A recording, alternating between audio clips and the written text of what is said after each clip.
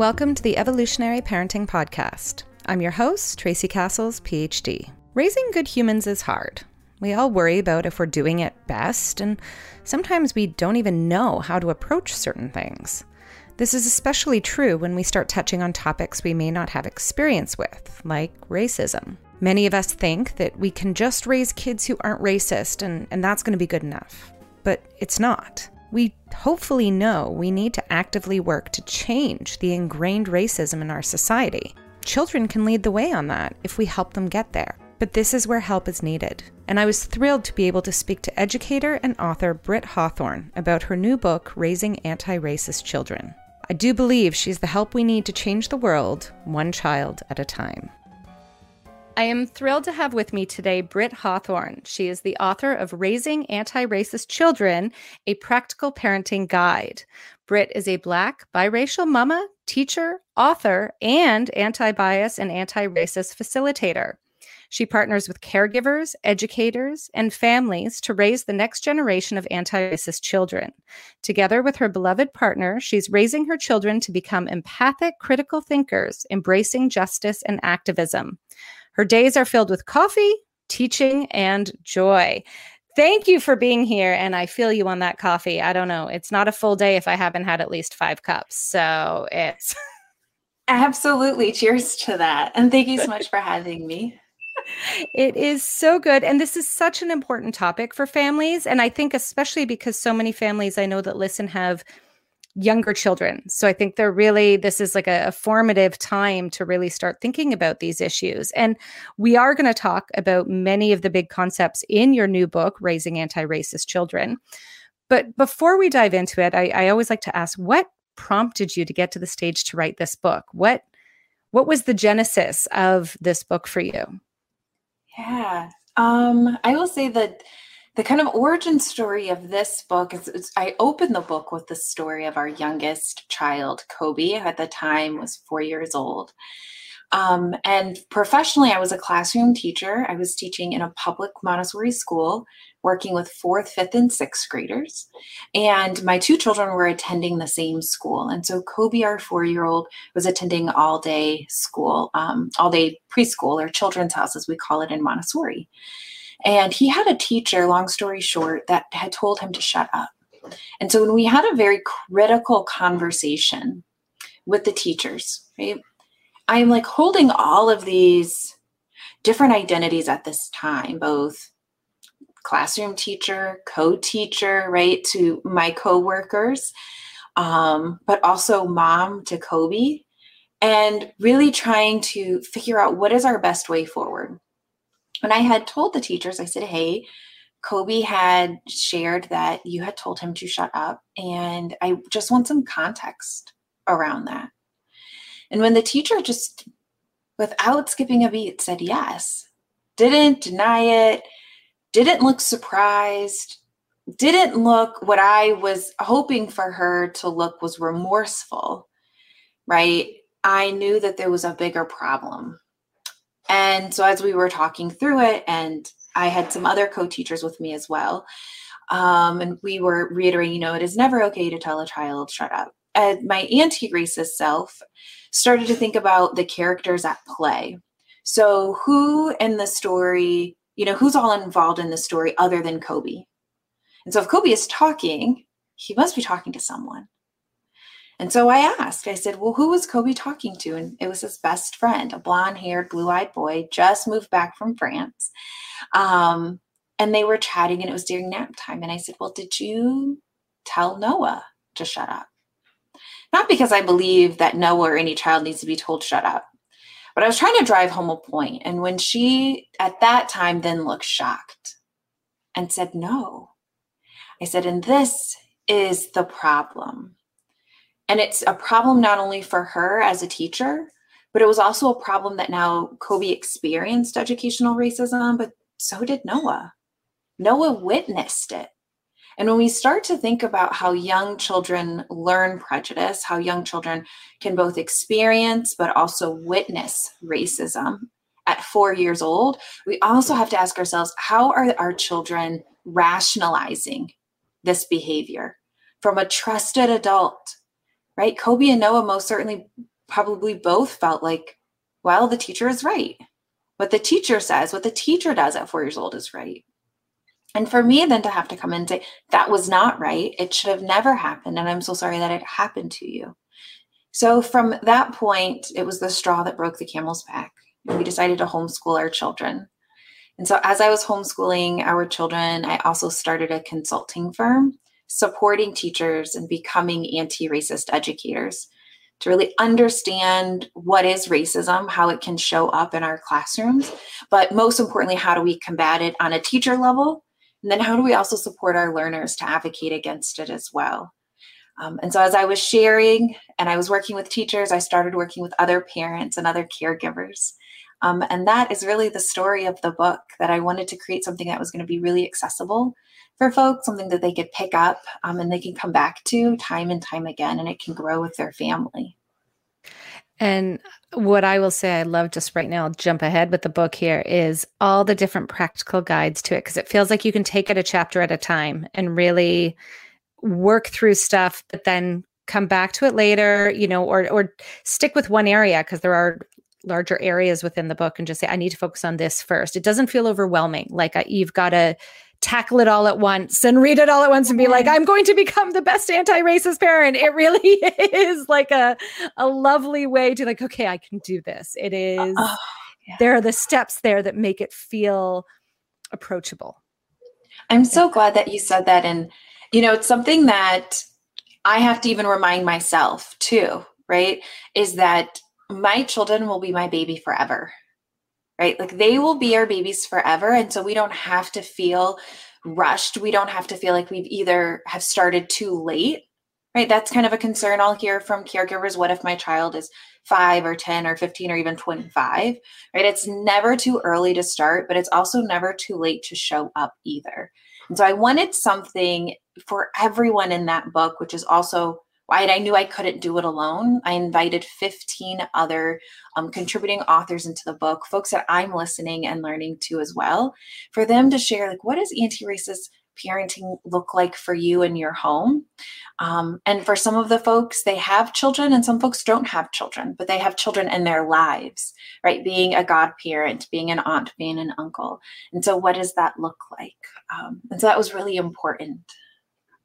Well, and I'm glad you just mentioned the whole being an anti-racist parent, because it kind of segues into one of the things I think needs to be discussed, which is this distinction between not being racist and being anti-racist. And I know I've spoken to and heard a lot of families, whether social media, whether working with them, where there really seems to be a belief, especially amongst white parents, that not being racist is enough. That's the goal. No, I'm raising my children not to be racist. I don't need to go above and beyond. There's nothing more than that.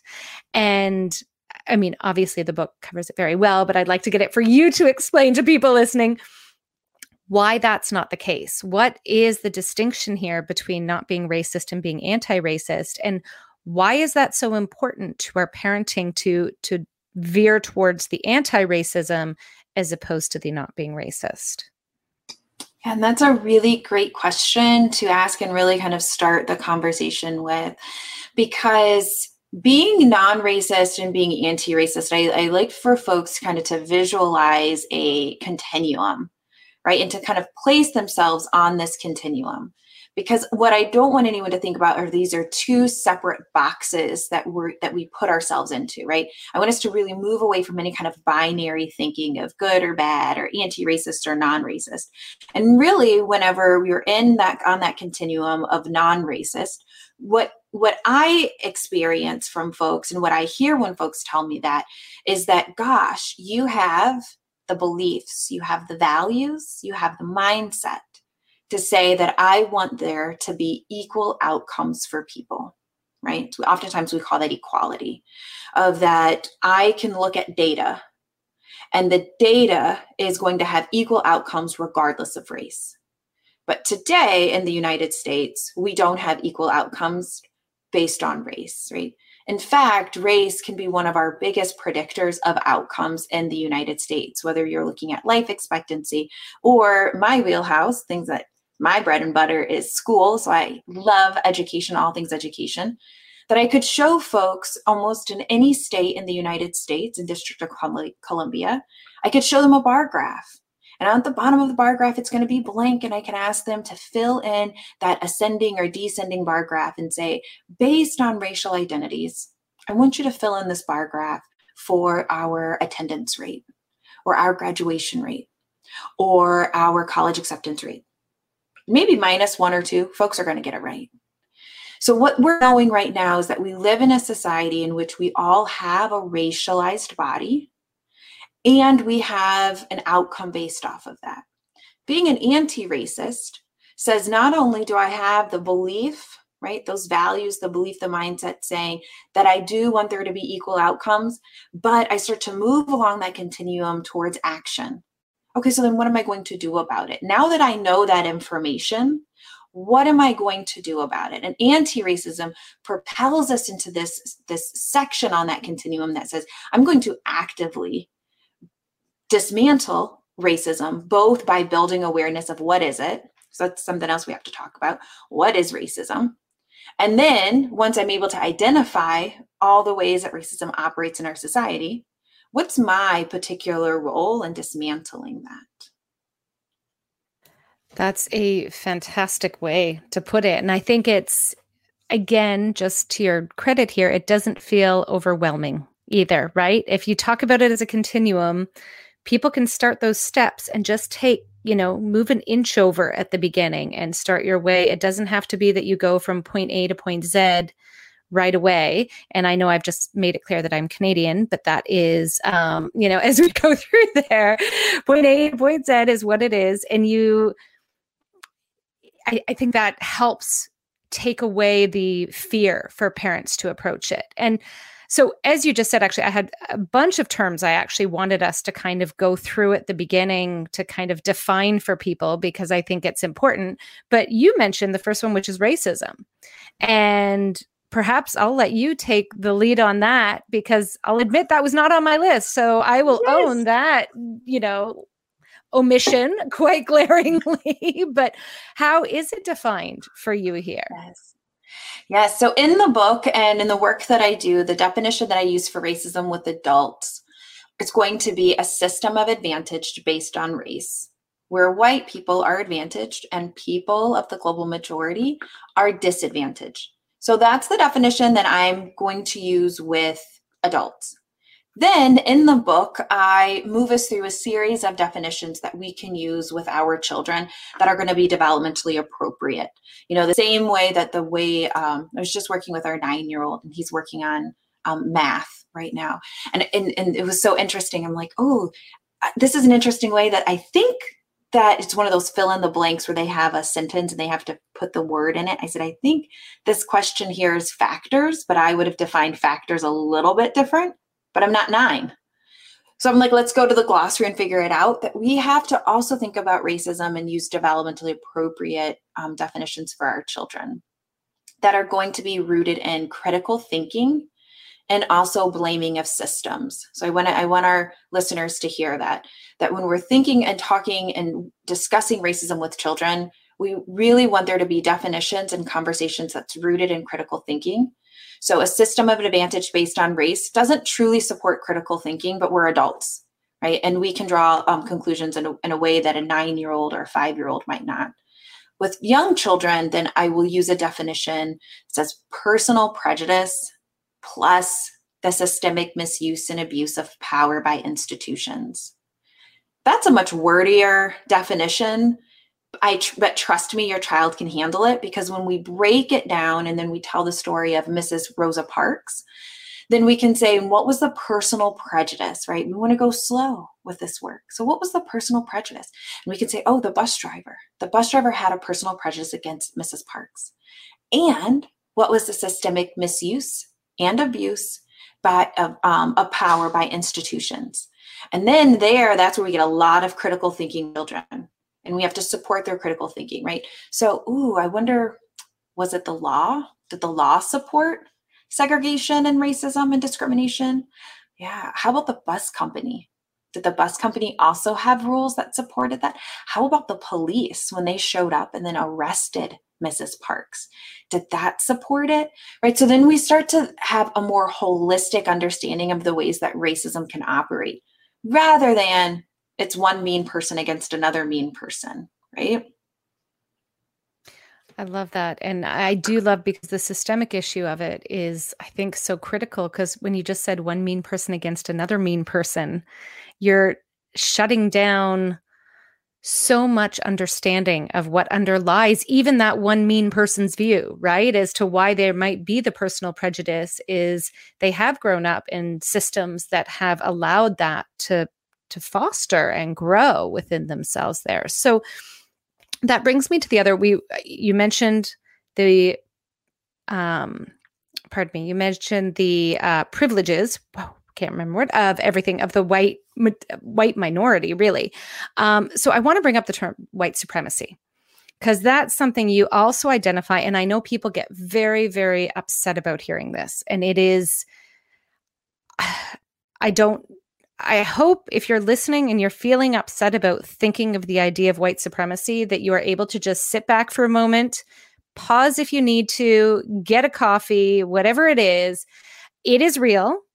And it's something that is very much in existence in a variety of ways. And it's these 4 ways that I want to talk about, because I still think so many people hear it and think of, neo-Nazism, which is all still very around, but that's the idea of it is, again, personal, not systemic. And you've identified 4 different ways that white supremacy operates in our society. There is the internalized, there's the interpersonal, the institutional, and the structural. Are you able to give us as brief as possible, but obviously it's not going to be brief because there's a lot, but an understanding of what we mean when we talk about white supremacy in those contexts? Yes.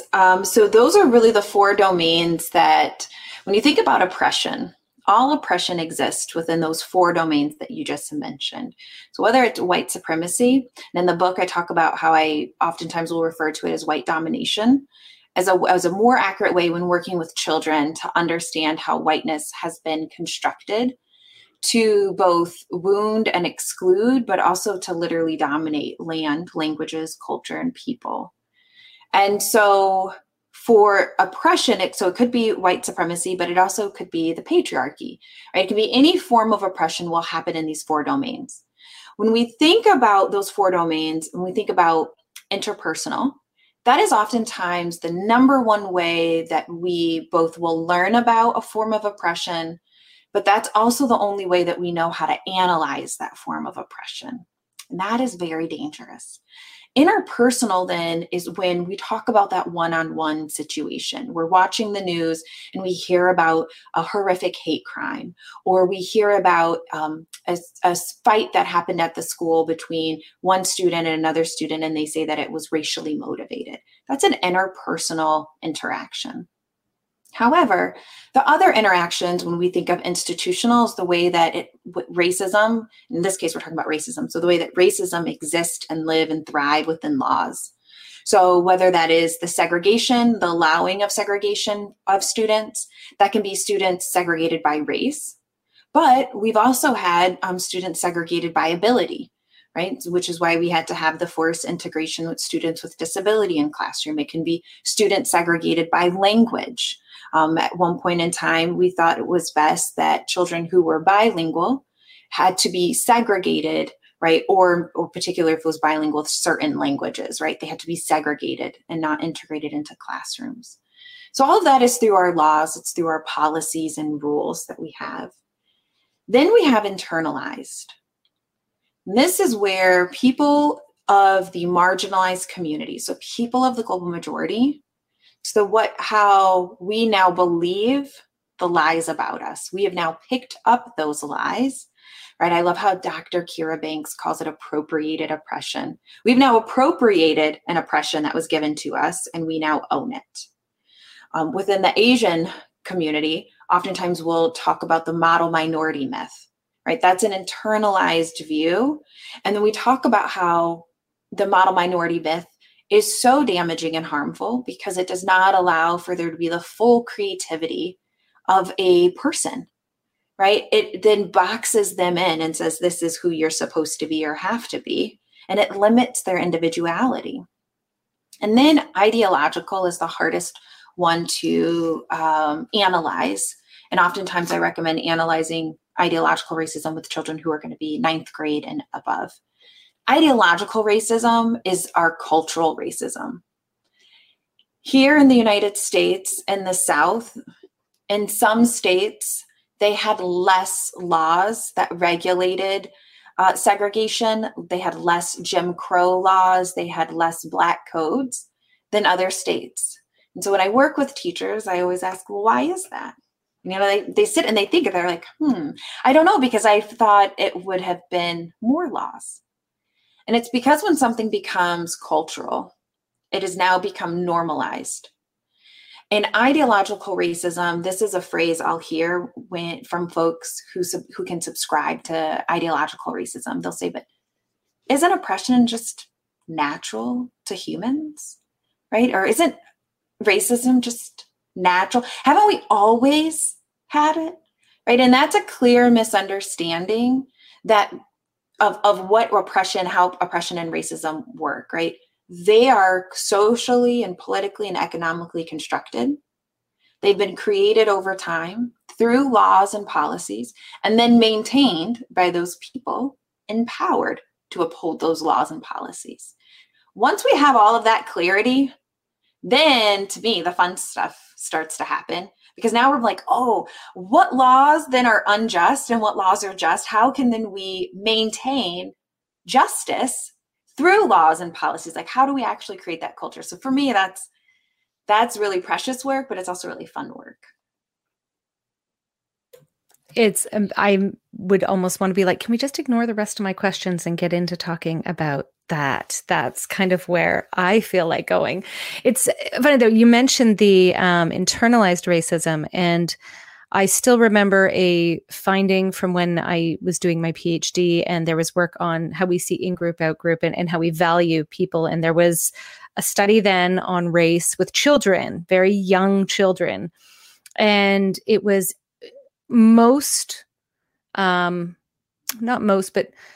children prefer looking at a face of someone of their own race. That's their most valued.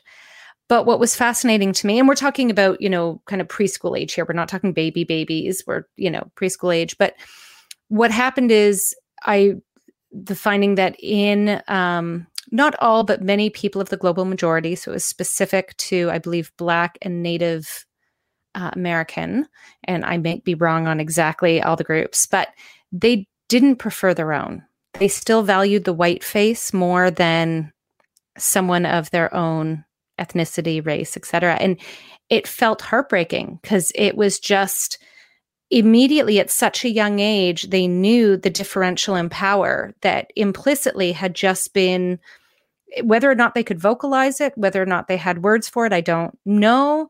But in looking at it, they knew who was dominant, going back to that word you use. And it was very telling, I think, to speak about these structural issues that are in place that then lead to that internalization of things. So it's certainly there, and certainly there with kids, because I always hear people say, oh no, kids aren't racist.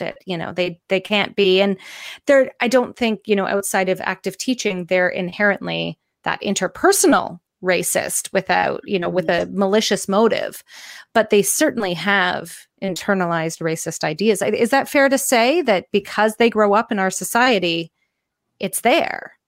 100%. We live in a racist society.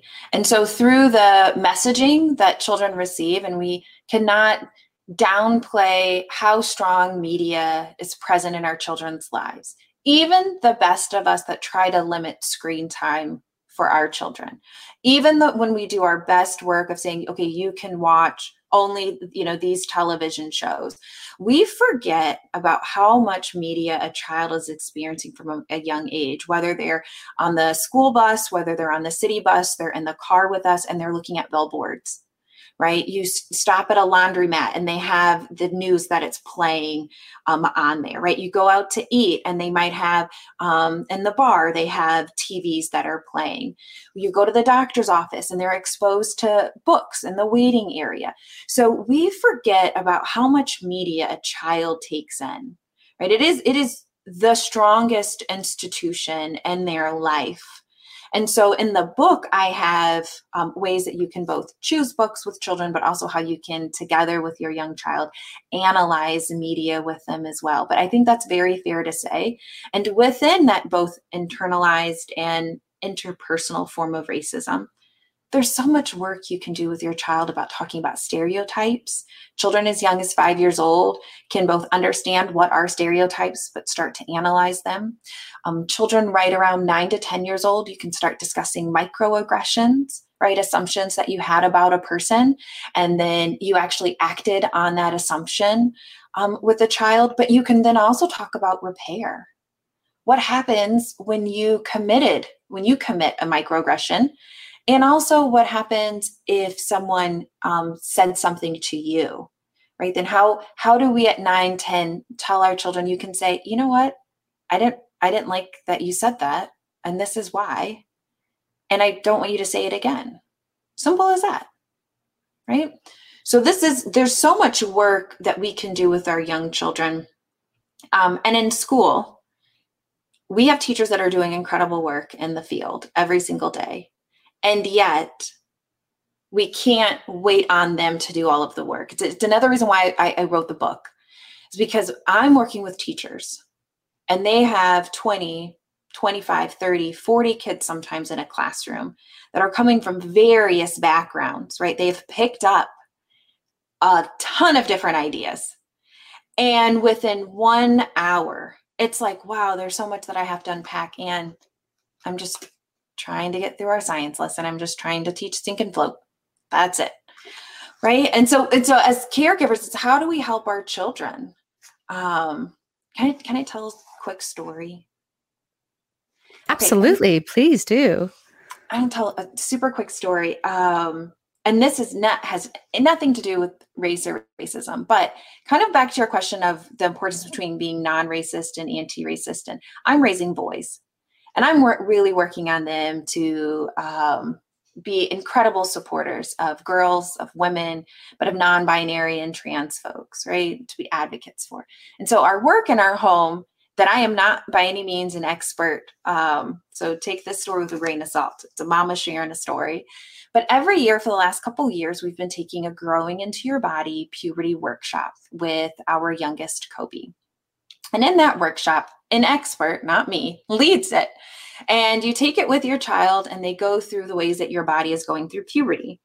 Now, I did this because I'm really trying to move from that thoughts into actions. Like, how do I help my child? And this is a gender inclusive workshop. And they do not separate children by assigned sex, and they do not separate children by gender identity. Everyone has this workshop together, which I love. Fast forward, that's back in August, fast forward to January, Kobe comes home and he says, Mommy, Sally started her period today. And immediately I wanted to tell Kobe, that is not your story to tell. But he just seemed so proud and happy that I'm like, there's something more to this story. So I was like, well, how do you know? Because that's something that's big, right? We always want to respond with curiosity with our children. So, well, how do you know? And he goes, well, we were in work time and I saw that she was bleeding. So I told her, hey, you started your period. And I go, oh, okay. I go, and then what happened? He goes, well, then Sally said, what's that? And so I told her, but people who have uteruses have a period or a menstrual cycle once a month. And he goes, it's in preparation for whenever, if you choose to have a baby. And she's like, oh, so what do I do? And Kobe goes, well, my mom said that if I have a sweatshirt that I can give it to you. So do you want it? And she goes, no, I have one in my locker. Can you go get it? And he said, yeah. So he went, he got it.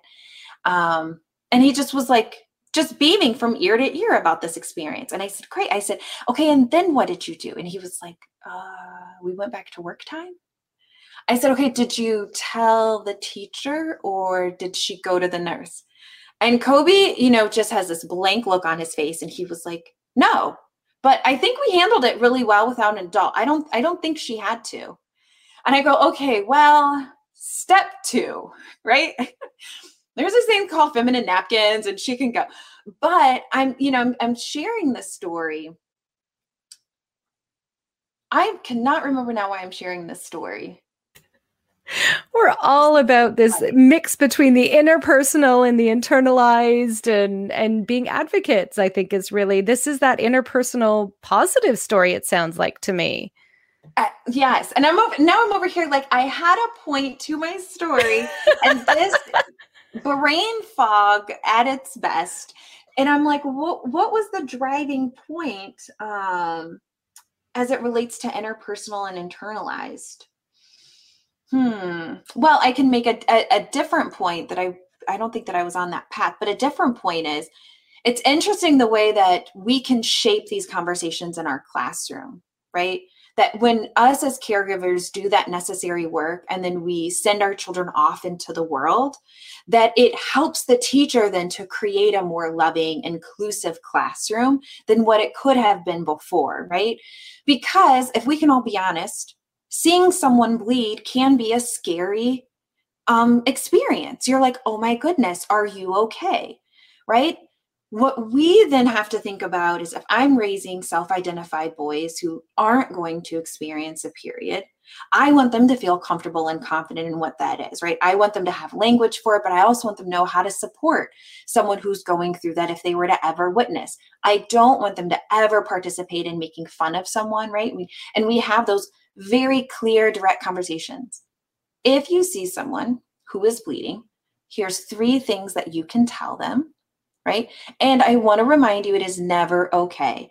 Periods are something that are natural, that it happens to people, right? It's a way that some bodies work. And, we work to have gender inclusive language in our household. And that's something I'm on the journey of learning myself, and working with our children. But thinking about how schools, but then how society can be shaped when we do that necessary work as caregivers, that then can inform those policies, right? So that children will start to identify, like, hey, that's not fair. That's not right when you treat someone, when you mistreat someone. And I think that's a really crucial point there, is that idea that our children witness so much. And I think that part of that activism is giving them those words and the tools to handle those situations when they're faced with them. Because I just go back to your first story, that your origin story of this is, you just think about how that little boy, Noah, internalized what happened. Instead of knowing he could say, well, please don't tell my friend to shut up. Like, hey, just don't say that at all to children in a classroom. But the fact that it wasn't to him, if he had the tools to say, well, what did he do that I didn't do? What is going on here? I would think that teacher, given how shocked she was when you asked, may have even had an epiphany moment even earlier, and, not requiring another educator who luckily, was the mother coming in. You had that expertise there. But I think about another mother who wouldn't have had that wherewithal. But if the rest of us are doing the work for our children to witness something, and say something, then it's true that just opens the doors to more conversations in a classroom setting, in a social setting, whatever it is that they're in at the time. Yes. So much of this work, when you're starting off with your children, is just noticing. Right? It's just being with your child, and you're noticing differences. So if you go to different zip codes, you go to different playgrounds around town, and you're just noticing, like, oh, I noticed this playground doesn't have nets like our playground, or gosh, I noticed this playground is really clean and their grass is cut, and I don't see those huge fire ant hills, right? You're just starting to notice with your children and build awareness. And after you spend, a year or 2 really noticing with your children, and following their lead, that's where you start to then really place blame on systems. And you start to hold those systems accountable, right? Wow, this isn't fair. This community pays taxes like we pay taxes. Someone should be out here cutting their grass. If it's a private institution, we had went to a free STEM camp. They put on a free STEM camp here in the city. And when we were waiting for them to start, I said, hey, let's just notice who is here and who is missing. And so at the time, my children were probably 7 and 12 years old. And right away, they, start saying, gosh, it's a lot of boys here. I said, yeah, it is a lot of boys here. I wonder who's missing. And then they said, almost everyone here is brown and black. That is curious.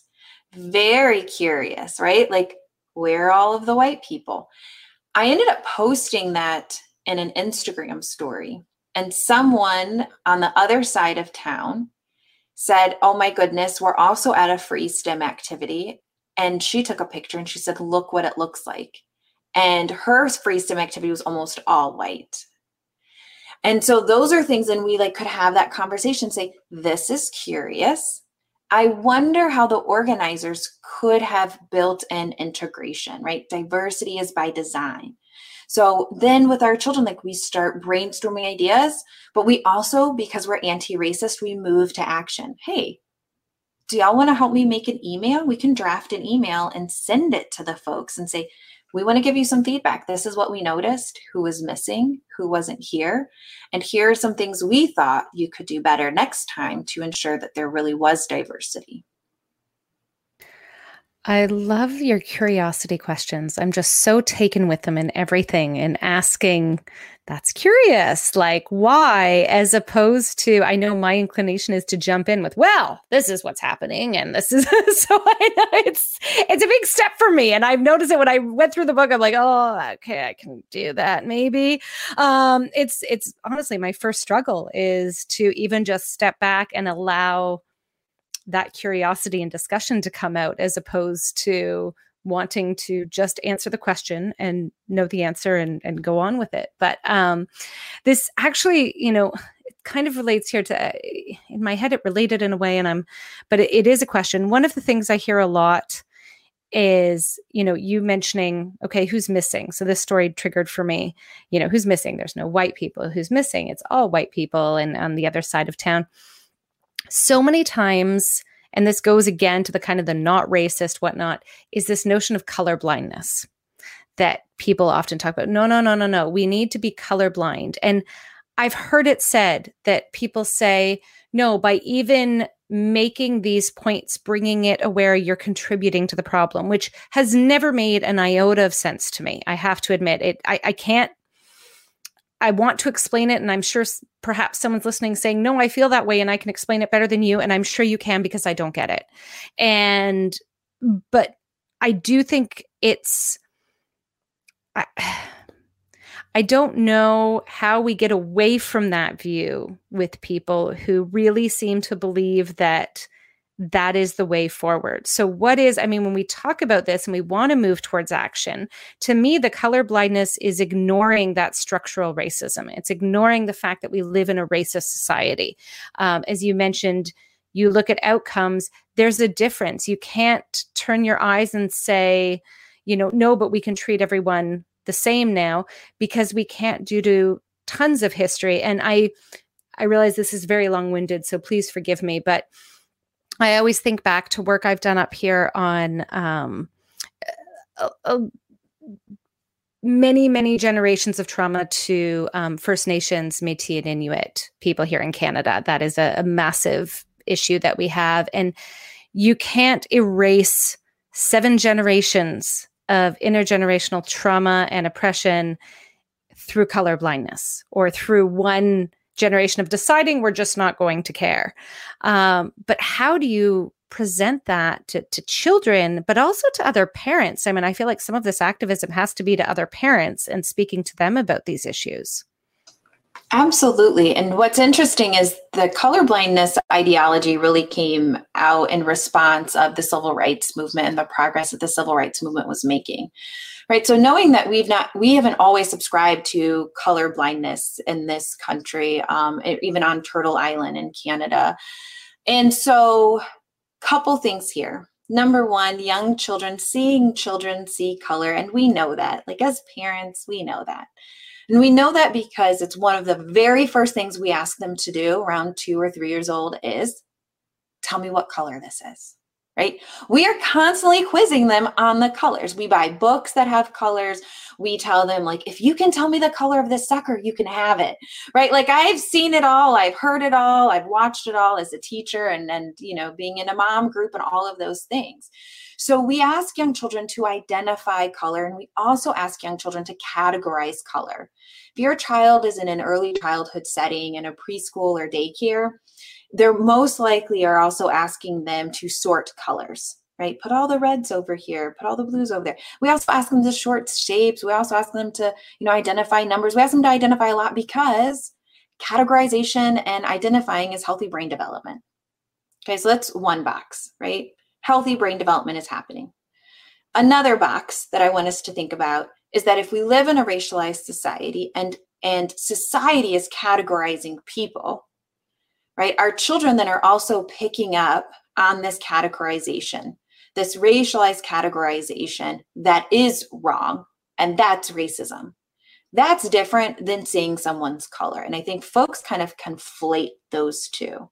So if no one is talking to our children about racism, then they're drawing inaccurate conclusions, right? They are for sure picking up stereotypes and microaggressions without our help. They need our help to actually dismantle the inaccurate conclusions that they're drawing.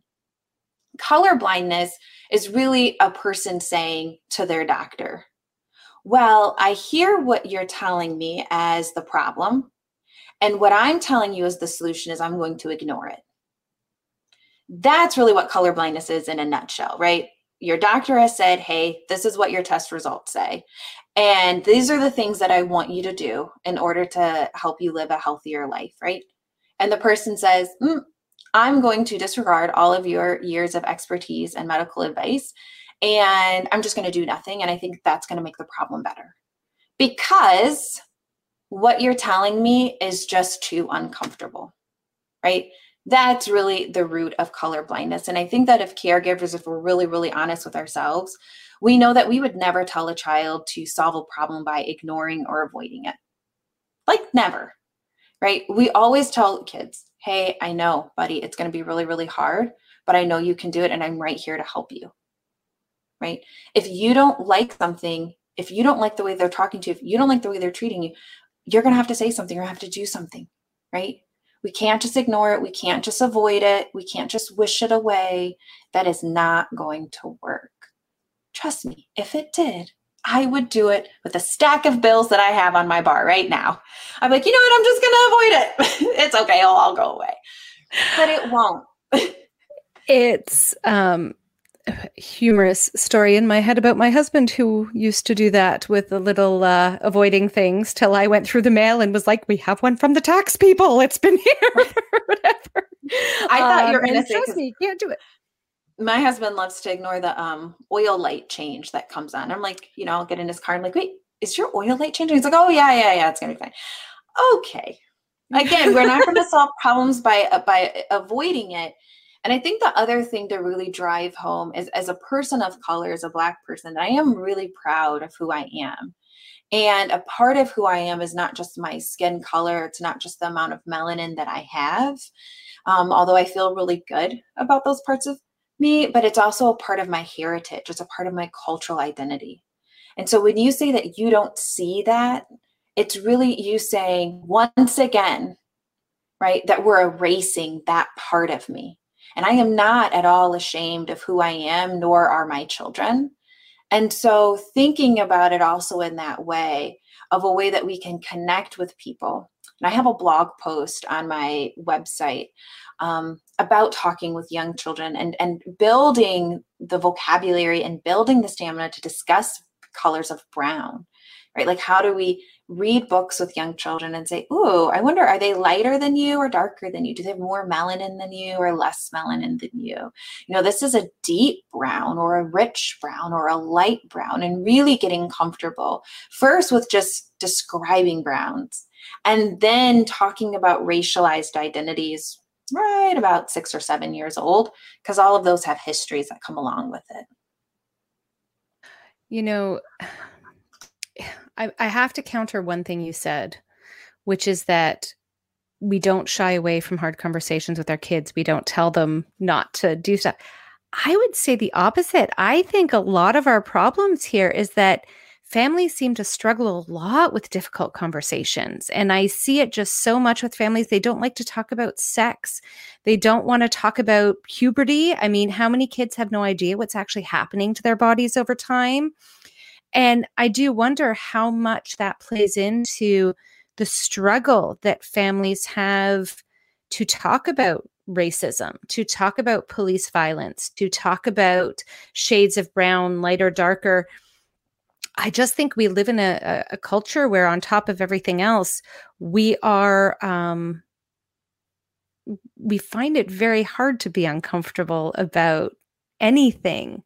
And so I know this isn't really countering your thought. It's just the idea that people do this. I just find it difficult. And so, I mean, I do wonder how much of this stems from our fear of talking to kids about these issues. And I've been, you know, very open with my children about puberty and periods. My children have always known from the time they were little, not I was little because they weren't around, but when they were little, they always knew I had my period. We've talked about it from a very young age on. And so when my daughter got hers, it was no big deal. She was just like, hey, mom, I got my period. Told her younger brother, hey, I got my period now. And that was, you know, a lovely, and he's like, okay, and just treats it as whatever. But I do see that that's a very difficult conversation for a lot of people. And I can only imagine talking about these other things. But so what do we tell families who are already struggling to have conversations about biology that they won't be able to ignore for long because it's going to happen, to get into something as uncomfortable as their own privilege, as the harm coming to other groups that I think can also affect children as they think about it? How do we navigate that with other parents, and also for the parents who are feeling that with their own kids? You bring up so many great points. I'm over here trying to write them all down on a sticky note so I don't have brain fog again, right? And you hit the nail on the head that we have topics. We've been socialized, right? We've picked up the idea that there are taboo topics. So I think what's one place to start with parenting partners is just start talking to your parenting partner and say, you know what, in my household, like just ask them, what were the taboo topics in your household? See where you have things that are aligned and start there. And see where things where you're like, no, I mean, my parents, we did talk about that, right? Or my grandparents, or I had an aunt that introduced me. So start with what were the taboo topics? Then move from there with your parenting partners first and say, okay, how are we going to address some of these topics? So for me, I was uncomfortable having conversations about puberty and biology and sex. And I was uncomfortable because I didn't know, to your point, I didn't know. I did not have an adult in my life that helped me to understand my body. And the school system that I was educated in didn't help me. I at least knew enough that I could kind of identify some myths that were happening in my health class. But I mean, I remember we had a health teacher who brought in a quote unquote sex educator. And she let us know that basically if you got pregnant before you got married, that you and your baby would have an STD and your baby would be born blind. Like, and then showed us a picture. Are you kidding me? I promise you. I promise. Overhead projector, and then showed us a picture of a baby. And I did know at least enough because I also went to a high school that had a number of teen pregnancies that I was like, that's not right. Right. But I didn't have any advocacy skills that, as we're talking about, I didn't know how to advocate. I didn't know how to raise my hand and say, that's just not true. Right. Or that I didn't have anything like that. So for me, my discomfort came from, I personally just didn't know.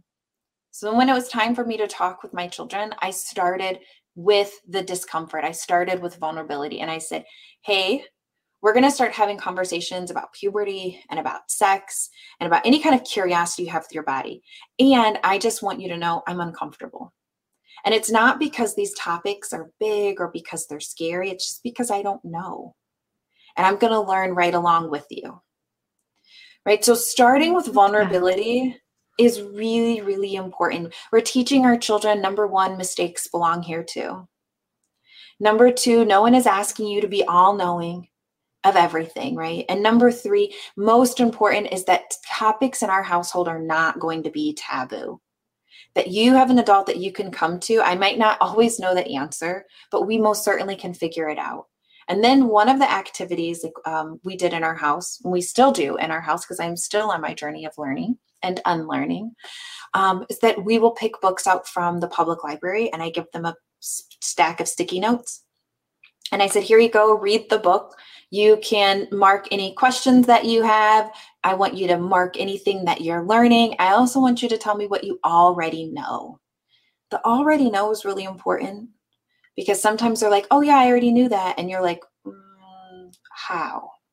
Right? So then there comes a question of, oh, well, who told you? Right? I want to see kind of like, who's that other person? Is it another 9-year-old friend or 15? We have a 15-year-old friend, and then kind of what conversations are we having and all of that. Or it might be a trusted adult, right? Our 15-year-old has had so many incredible conversations in his class. And he's like, oh yeah, Mrs. So-and-so or Mr. So-and-so. And I'm like, wow, your teacher's just doing an amazing job. That's so wonderful. So I think that's really important, is it's okay for us to lead with our own vulnerability with our children, and to model that for our children as well. And so I think about this from a race perspective, and that's really nice to hear as a white mother going in and being able to say, I don't have the answers to all of this. I do not know what we're going to learn as we go along this journey, but because I can't know it. That's not, schools certainly didn't teach anything relevant. I mean, obviously, when I went to school, history was very whitewashed. I mean, it still is in many places, but it certainly was when I was young. And I love that notion of just being able to start out with, I don't know. And it's uncomfortable to talk about. And some of these things I might be wrong about at the beginning too. Another thing that comes up, and I know we're getting close on time, and there was so much we were going to talk about, but there's just so many avenues to explore and whatnot. But we can get to a couple. I'm going to try it here. One of the things that I have heard, because I've talked to families about this one-on-one, so I know it's an issue, is when someone has family members that are racist or make racist comments. I never want to say they're wholly racist, because again, we have that image of, the very interpersonal, intentionally malicious, as opposed to the internalized coming out in potential interactions or comments. And so many times people want to say something, but they're also talking to people that have wielded power over them their entire life, sometimes uncomfortable power, sometimes people that they have never been able to stand up to. And I think it's all well and good. The ideal is you're able to stand up, but so many of them don't want to model acceptance of those comments for their kids. They don't want the kids to hear this and then just be like, oh, well, it's okay because, grandma said it, grandpa said it, Uncle Joe or great grandpa, whoever said it. How do we, we can't have a get out of jail free card, but they're also, is there something to start, we talk about the trajectory here and this kind of path that people walk on. I know the end goal is to be able to say, hey, you know what, that's not right. And it's not right to talk about in front of my kids, or not right to talk about, period. But no, you need to know this isn't it. What's that first step that gets people just going there so they don't fear that endpoint is just too far away for them? Yes. Okay. Gosh, you bring up so many great things that I want to touch on. Number one, I think the first step really is owning your own truth is really your first step, right? There's a couple things I want folks to understand about truth is that number one, speaking the truth is not divisive. And it also does not mean that you're creating a problem, right? I think sometimes we're like, oh, if I say something, I'm creating the problem. The problem is already there. You speaking the truth just says, I'm ready to reckon with a problem. I actually am ready to be a part of the solution. So that's really, really important. Something else I really want folks to understand about the truth is that your truth is really rooted in your values. And so getting clear about values also helps you then to connect with that family member. You might tell your, sibling, you might tell your grandmother, you may have a connected value of respect, or a connected value of equality, or a connected value of care. And so you can say like, hey, Mima, I know that you raised me to respect people regardless of who they are. And so what you just said was not respectful, right? And so being able to connect with the value that you both hold and also speak your truth is really powerful. I want to share one of my very favorite resources with folks that they can find online, and it's a free resource, and it is called Speak Up: Responding to Everyday Bigotry.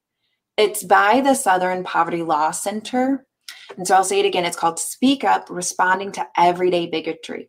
But they have dozens upon dozens of different scenarios, but also solutions of how can I respond in a way that's going to feel good and affirming to me. Last thing I want folks to understand is that when you're newer to this work, even if you're seasoned in this work, sometimes moments are going to pass you by. And I want you to offer yourself grace. I was just talking to an assistant superintendent the other day, and she said that someone said something in a meeting, and it caught her off guard. And before you know it, the meeting was over, the moment had passed, and now she's, kicking herself, like, why didn't I say something? And she goes, what can I do? What can I do now? And I said, well, now you go home and you practice. Because here's the thing. We live in a racist society. That moment is going to come back. We don't have to feel like we have now missed our moment and it's never coming back. I hate to tell y'all, it's coming back, maybe in a different way, maybe through a different person in a different scenario, but it's coming back.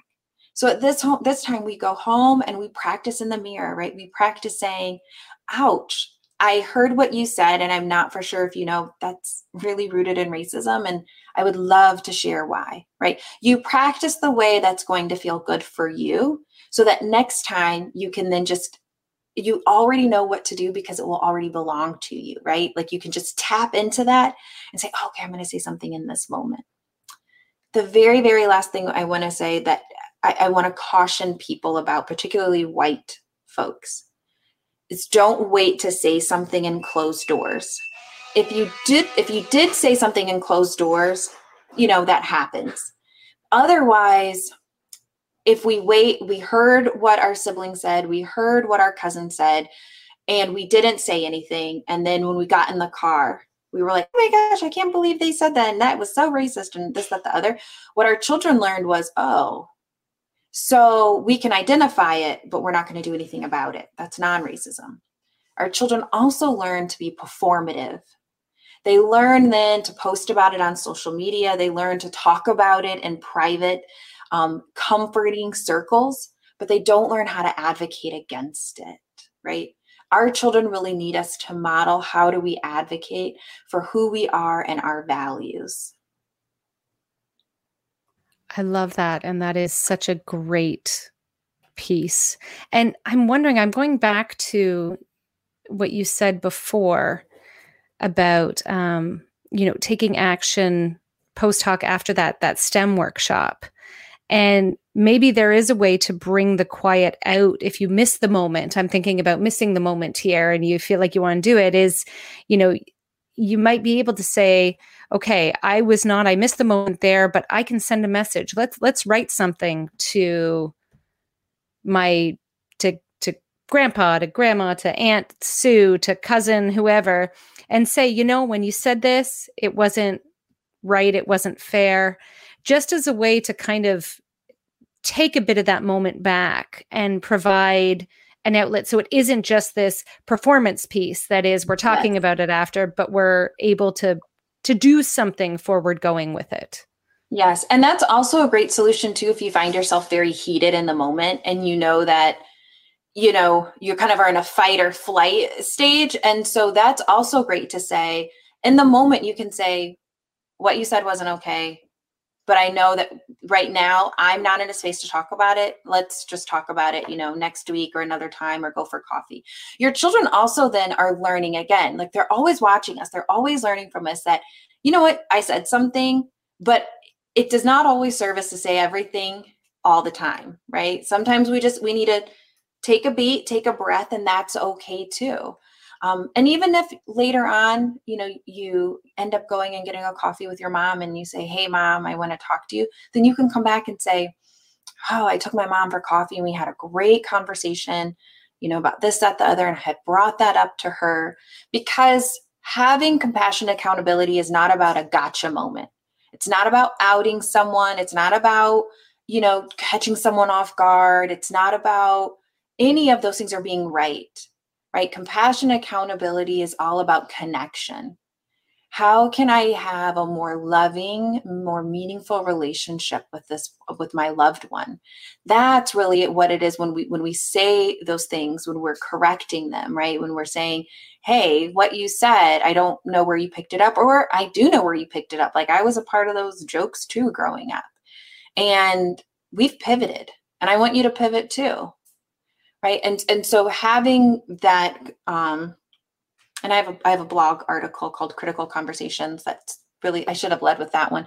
That's going to be very supportive too. But having those values, and then also being really comfortable with the truth. Like, we just have to get comfortable with the truth. I think that's kind of the overall theme in this conversation has been, some of the truth is bringing us discomfort. So how do we get comfortable with that? Absolutely. And I will share, in the show notes will be links to these articles and the Speak Up and everything. So we will have that there. You can easily click on it and go read more about it. And I know we're at time. Can I ask, do you have time for one more question, if I may? Because I know where we're at. Okay. One of the key themes throughout the book that comes up is community. And really having that community who shares the same values, the same ideals. You shared how you even upped and moved out of a community because it was not supportive, which was like, wow, that's an amazing step that not everyone can take or would take. And so I am curious, really, for those who live in communities that don't, it may be, there's a variety. It may be that they don't foster inclusivity, etc. Diversity, inclusivity, equity. It may be that they live in very homogeneous groups, right? There are certain areas where there's just not necessarily a lot of exposure. There may not be blatant lack of caring about diversity, but it's just not practiced. And how do we navigate if you're parenting in those communities and you can't move, and or to be fair, I think it's fair to say, moving may not be an option for a variety of reasons that people may have. How do you navigate the impact on your children of being in such a lack of diverse environment, and what are things that you can do to counteract that and work towards that anti-racism view, as anti-racist parenting? Yes, this is a great question, and I agree with you. I don't think that moving is practical for everyone, right? And I think I even put in the book, I can't remember if I put it or not. I may have took it out, but I put at the time, we thought it was very radical, right? It was such an act of putting our values into action was important for us. And so, but I do hope that people hear that and say, wow, they got really creative with what they're willing to do. And I hope that other folks also think, what within our resources is going to be just as creative. And so one thing I think we can do with our children is going to be this theme of being honest. Be really honest about the community that you do live in, and start to research the history of that community. Diversity is by design. So if you don't have diversity in your city, it is by design, right? Segregation is also by design. So start to be really honest with your children. Again, going back to who is here and who is missing and why. I wonder if there's been any laws or policies, or are there any current laws and policies that exclude people from our community? In the United States, suburbs are really huge here, and suburbs have been manufactured. Historically, they were manufactured to support white flight and to support a middle class, a growing middle class, which then excludes a number of people, both socioeconomic status wise, but also racially excluding people. The other day I was on the phone with someone and she lives in the suburb and she goes, "Oh, that's odd." And I said, "What?" She goes, "There's someone who's unhoused and they are here." And I live in a major metro city. So for me, I'm like, okay, well, what's unusual? And it took me a second. And I was like, oh, I get it. Because her city, what she's saying about her suburb is, and she's done a lot of work with her children, they have so many anti-homeless laws in place through their municipality. Where you can be fined if you are feeding people at the park. They have all of this specific architecture that the city has built so that people cannot lay down on benches. It's just when you start to kind of go down these rabbit holes. So you can be really honest with your children and say, we lack diversity. This is the kind of diversity, and these are the laws and policies that support it. But on the flip side, what I want folks to do is start to plug into virtual communities. There are so many incredible virtual communities across the world, right, in different time zones that you can start to plug into. And for us, even though we made the move here to Houston, Texas, I really started this work both first online, right? And I found my people online, and then we started meeting once a year and co-creating those friendships. And almost all of them now have been a contributing author in my book. The people that I brought into the book were folks that I built community with 6-7 years ago, that were raising children or were in the education sphere and working alongside me to figure this out. And so when I had the opportunity to write the book, I said, how do I make space to bring more people along and to bring my community along? I love that. It's, I will say one of the things that, in case people are thinking of different ways, when you mentioned the online sphere, I am one of those people that lives in a place with a lack of diversity. And we found an online school for our daughter that has a lot of diversity in it. And that's what part of what we've enjoyed is, and the curriculum is less whitewashed than others. There's a focus on teaching that. My son starts it this year just because of his age. So he's also going to be going to the same, but that's why he's not there yet. But it is one way if you're interested. I mean, there are alternatives to education online that are for homeschoolers if you can make that work. But I think the online sphere, for all the cons of social media, et cetera, there are certainly benefits that can work towards that. So I thank you. This has been such an eye-opening conversation. And I mean, the book, I cannot tell you, it is so worth getting. And it really does, as I said at the beginning, you don't have to be overwhelmed. You can, and I admit I did get a little overwhelmed because I had to go through the whole book to make sure we could talk about stuff. But I was like, no. You can go back and just take one section at a time. You can do this. The little pep talks to myself, but it is so accessible, and it is so wonderful that you have put this together for parents, because I do hope families want to take charge in this. I do hope they want to work towards it and know it's a long-term goal that, yeah, you know, our kids may be off at university by the time we really have felt comfortable doing all of this, because as I think we really hit home in this conversation, there's a lot of discomfort in a lot of it. And there's a lot of discomfort in parenting. And, you know, when you add in all these things that we haven't had growing up, that's one of the things that we need to navigate. So before we go, I mean, do you have any closing thoughts, final thoughts for anyone here as they embark on becoming anti-racist parents? Yes, you are not alone, that you have thousands of other folks that are also participating in anti-racist parenting, folks who have read the book. So if you are on social media, if you're in a virtual world, connect with folks, right? Use hashtags like raising anti-racist children or anti-racist parenting and really start to build connection. You are not alone. And I know I said it earlier, but I just want to reiterate it. It's never too early to start, and it is never too late to show up. That's it for this week. Thank you so much for listening, and I hope that you found Britt's words helpful in your own journey towards raising anti-racist children, and even just trying to change our society itself. I don't know when we'll be back, but we will, and in the meantime, stay safe and happy parenting.